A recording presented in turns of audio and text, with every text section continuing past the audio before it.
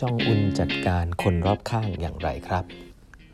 สวัสดีครับท่านผู้ฟังทุกท่านยินดีต้อนรับเข้าสู่8บรรทัดครึ่งพอดแคสต์สาระดีๆสำหรับคนทำงานที่ไม่ค่อยมีเวลาเช่นคุณนะครับอยู่กับผมต้องกวีวุฒิเจ้าของเพจ8บรรทัดครึ่งนะฮะวันนี้เป็น EP ที่1298แล้วนะครับที่เรามาพูดคุยกันนะครับ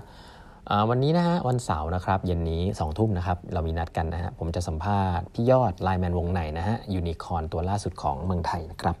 ก็พูดคุยกันได้นะครับตอน 20:00 นวันนี้นะครับผมที่เพจ8บรรทัดครึ่งนะครับ Facebook แล้วก็ YouTube นะครับ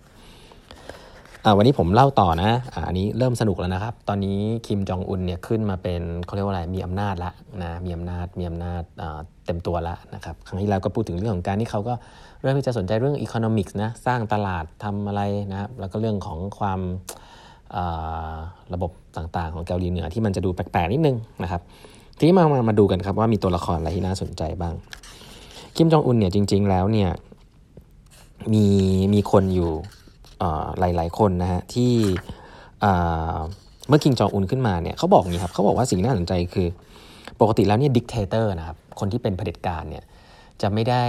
มีอำนาจแล้วก็มีการสั่นคลองของอำนาจเนี่ยจาก relationship ระหว่างดิกเตเตอร์เอง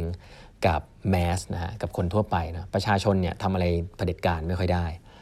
แต่เผด็จการส่วนใหญ่เนี่ยที่จะตายคือดูแลคนรอบข้างที่เป็นพวกอีลีทพวกคนรอบข้างไม่ได้นะครับแล้วก็ถ้าเป็นอย่างจริงๆเนี่ยส่วนใหญ่ก็จะโดนทรยศหักหลังแอสซัสซินรอบสังหารอะไรกันไปนะครับนี่คือสิ่งที่เกิดขึ้นในทุกๆที่ที่เป็นเผด็จการในช่วงที่คนเพิ่งขึ้นยึดอำนาจคิมจองอุนเนี่ยอยู่ในสถานะอย่างนั้นเนอะคือเป็นเด็กด้วยให้นึกภาพก่อนนะเป็นเด็กเป็นลูกของคุณพ่อแน่นอนขึ้นมาเนี่ยก็มีเขาเรียกว่าอะไรผู้ใหญ่มากมายรอบข้างเนาะบางคนก็อาจจะอยากขึ้นแทนอำนาจบางคนอินบ้างไม่อินบ้าง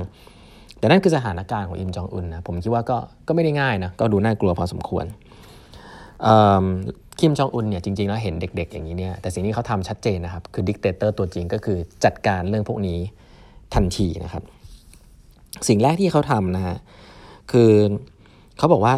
ช่วง2ปีแรกนะช่วงแรกเลยนะครับที่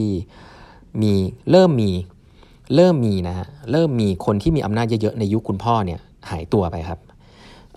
มีคนที่เป็นชื่อว่ารียองโฮนะฮะเป็นนายพลคนหนึ่งนะครับที่สนิทมากกับคิมจองอิลนะครับหายตัวไปไร้ร่องรอยนะครับแล้วก็หน้าของคนคนนี้ในภาพต่างๆถูกตัดออกหมดเลยนะครับชื่อก็ถูกลบออกจากด็อกิวเมนต์ทุกอย่างนะครับคือหายตัวไปเลยนะครับมีอีกคนหนึ่งนะครับชื่อ General Hon Yong Chon เช่นเดียวกันฮะก็เป็นเหมือนกับรัฐมนตรีกระทรวงกลาโหมหายตัวไปในปี2016ครับแล้วก็เหมือนมีข่าวว่าโดนประหารชีวิตด้วยนะครับด้วยสาเหตุอะไรสักอย่างแต่คนที่มีผลมากที่สุดคือคนหนึ่งครับชื่อว่าจางซองเทคนะฮะคนนี้เป็นคุณลุงนะครับมีศักดิ์เป็นคุณลุงคิมจองอุนเลยนะเป็นญาตินะครับก็เอาง่ายๆก็คือว่าเป็นคุณลุงนะครับเป็นแฟนของน้องสาวคุณพ่อครับของน้องคุณคิมจองอิลมีน้องสาวนะครับแล้วก็เป็นแฟนของน้องสาวคนนี้แจงซองแท็กนะครับคุณแจงเนี่ยจริงๆแล้วเขาบอกว่าคาแรคเตอร์เนี่ยเป็นคนที่คาริสมาติกนะครับคาริสมาติกแบบว่าเป็นคนที่พูดเพราะนะครับแล้วก็เหมือนหนุ่มเจ้าสำราญนิดนึงนะมีคาริสมานะเป็นสไตล์การทูตนะครับแล้วก็ชอบดริงก์เพลย์คาร์ดนะร้องคาราโอเกะอะไรเงี้ยก็ถือว่ามีคาแรคเตอร์ที่มีคาริสมาพอสมควรนะครับในยุคนึงเนี่ยเคยมีปัญหากับคิมจองอิลก็คือว่าดันไปเหมือนกับว่าเขาเรียกว่าอะไรจัดปาร์ตี้นะครับโดยที่ไม่เหมาะสมอะไรอย่างเงี้ยก็เคยโดนเข้าไปอยู่ในเขาเรียกว่าคุกของคนรวยมาละทีหนึ่งนะครับทีนี้สิ่งที่เกิดขึ้นก็คือว่าตั้งแต่คิมจองอุนเนี่ยขึ้นมาเป็นประธานาธิบดีเนี่ยหรือเป็นเผด็จการนะครับของคุณพ่อเนี่ยของนอร์ทโคเรียเนี่ยกุนจางเนี่ยนะก็ยังทำหน้าที่ในแบบทำพฤติกรรมประมาณว่าไปเขาเรียกว่าหน้าที่หลักของเขาเนี่ยเป็นเหมือนสร้างสัมพันธ์ทางการสัมพันธ์ทางการทูตนะครับก็มีไปเจอนะเขามีไปเจอเขาเรียกว่าอะไรอ่ะคือเขาอยากจะสร้างความสัมพันธ์กับจีนมากนะครับก็มีไปพูดคุยกับคนนั้นคนนี้นะครับออกหน้าบ้างนะครับแต่ว่าสิ่งที่เขาเรียกว่าเลวร้ายที่สุดที่เกิดขึ้นนะก็คือว่าจางเนี่ยไปร่วมงานหนึ่งนะครับในปีกับประเทศจีนนะครับในปี2012นะครับเป็น trip to China ซึ่งจางเนี่ยเป็นคนไปแต่ว่าเซตอัพที่ไปเนี่ยเหมือนกับว่า ภาพที่ออกมาเนี่ยเขาถ่ายรูปกับประธานาธิบดีถ่ายรูปคนนี้เนี่ยเหมือนเขาเป็นประธานาธิบดีของเกาหลีเหนือเองนะครับก็คือแล้วก็มีภาพอันนี้ออกไปเยอะมากทำให้เขาเรียกว่าสั่นคลอนอำนาจของคิมจองอุนพอสมควรสิ่งที่น่าสนใจก็คือว่าคิมจองอุนเนี่ยจริงๆก็เขาบอกว่าไม่ได้ชอบคนนี้อยู่แล้วนะเพราะคนนี้เนี่ยจริงๆแล้วเนี่ยพยายามที่จะเอาลูกชายคนนึงซึ่งเป็นลูกชายคนโตของภรรยาคนแรกของพ่อของเขาเนี่ยขึ้นมาเป็นผู้สืบทอดอำนาจนะครับก็คือคิมจองนามนั่นเองเพราะฉะนั้นเนี่ยจริงๆแล้วคิมจองอึนเนี่ยไม่ได้ชอบจางอยู่แล้วนะครับสิ่งที่เกิดขึ้นคือน่าสนใจครับเขาบอกว่าจางเนี่ยในปี2013นะฮะโดนจับไปขังคุกกันนะฮะด้วยสาเหตุอะไรสักอย่างนึงนะฮะเสร็จปุ๊บโดนจับเสร็จแล้วก็โดนเอามานั่งในเก้าอี้นะครับที่เป็นที่เหมือนกับให้นึกภาพเหมือนกับใหญ่ๆในสภาใหญ่ๆนะเหมือนสภาของจีนอย่างเงี้ยมานั่งอยู่ตรงหน้านะครับแล้วก็โดนจับมานั่งแล้วคิมจองอุนเนี่ยก็ถ่ายทอดสดไปทั่วประเทศนะครับถ่ายทอดสดข้อกล่าวหานะครับพูดกล่าวหานะครับคุณจางเนี่ยด้วยความซีเรียสนะครับคือกล่าวหาจางว่านี่คือพับลิกนะฮะรู้ทั่วประเทศว่าเฮ้ยคุณจางเนี่ยที่เป็นคุณลุงเนี่ยนะครับขาย mineral resource ให้กับเมืองจีน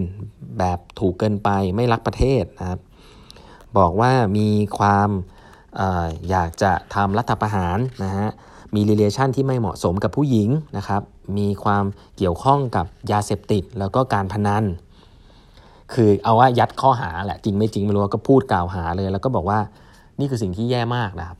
แล้วก็ให้ทหารเนี่ย2 คนนะครับเดินพาเหมือน expel ออกไปจากห้องนะครับแล้วก็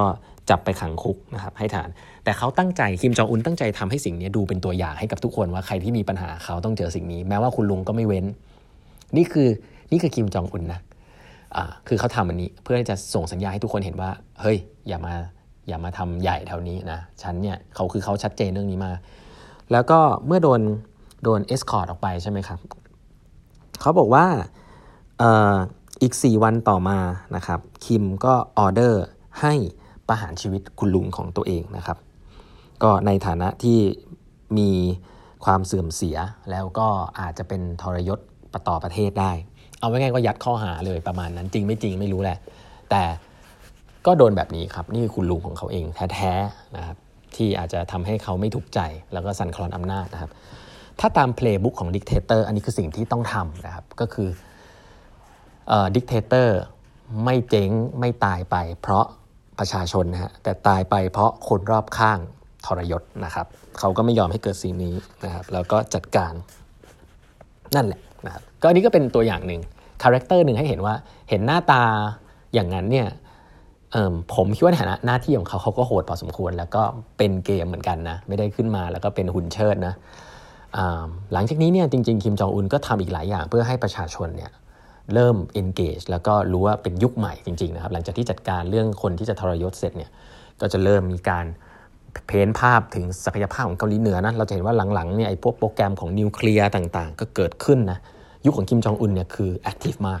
นะครับเพราะอะไรอย่างไรเดี๋ยวมาเล่าให้ฟังตอนต่อไปละกันนะครับวันนี้เวลาหมดแล้วนะฮะฝากกด subscribe แบบครึ่ง podcast แล้วก็ YouTube channel ของแบบครึ่งด้วยนะครับแล้วพบกันใหม่พรุ่งนี้นะครับสวัสดีครับ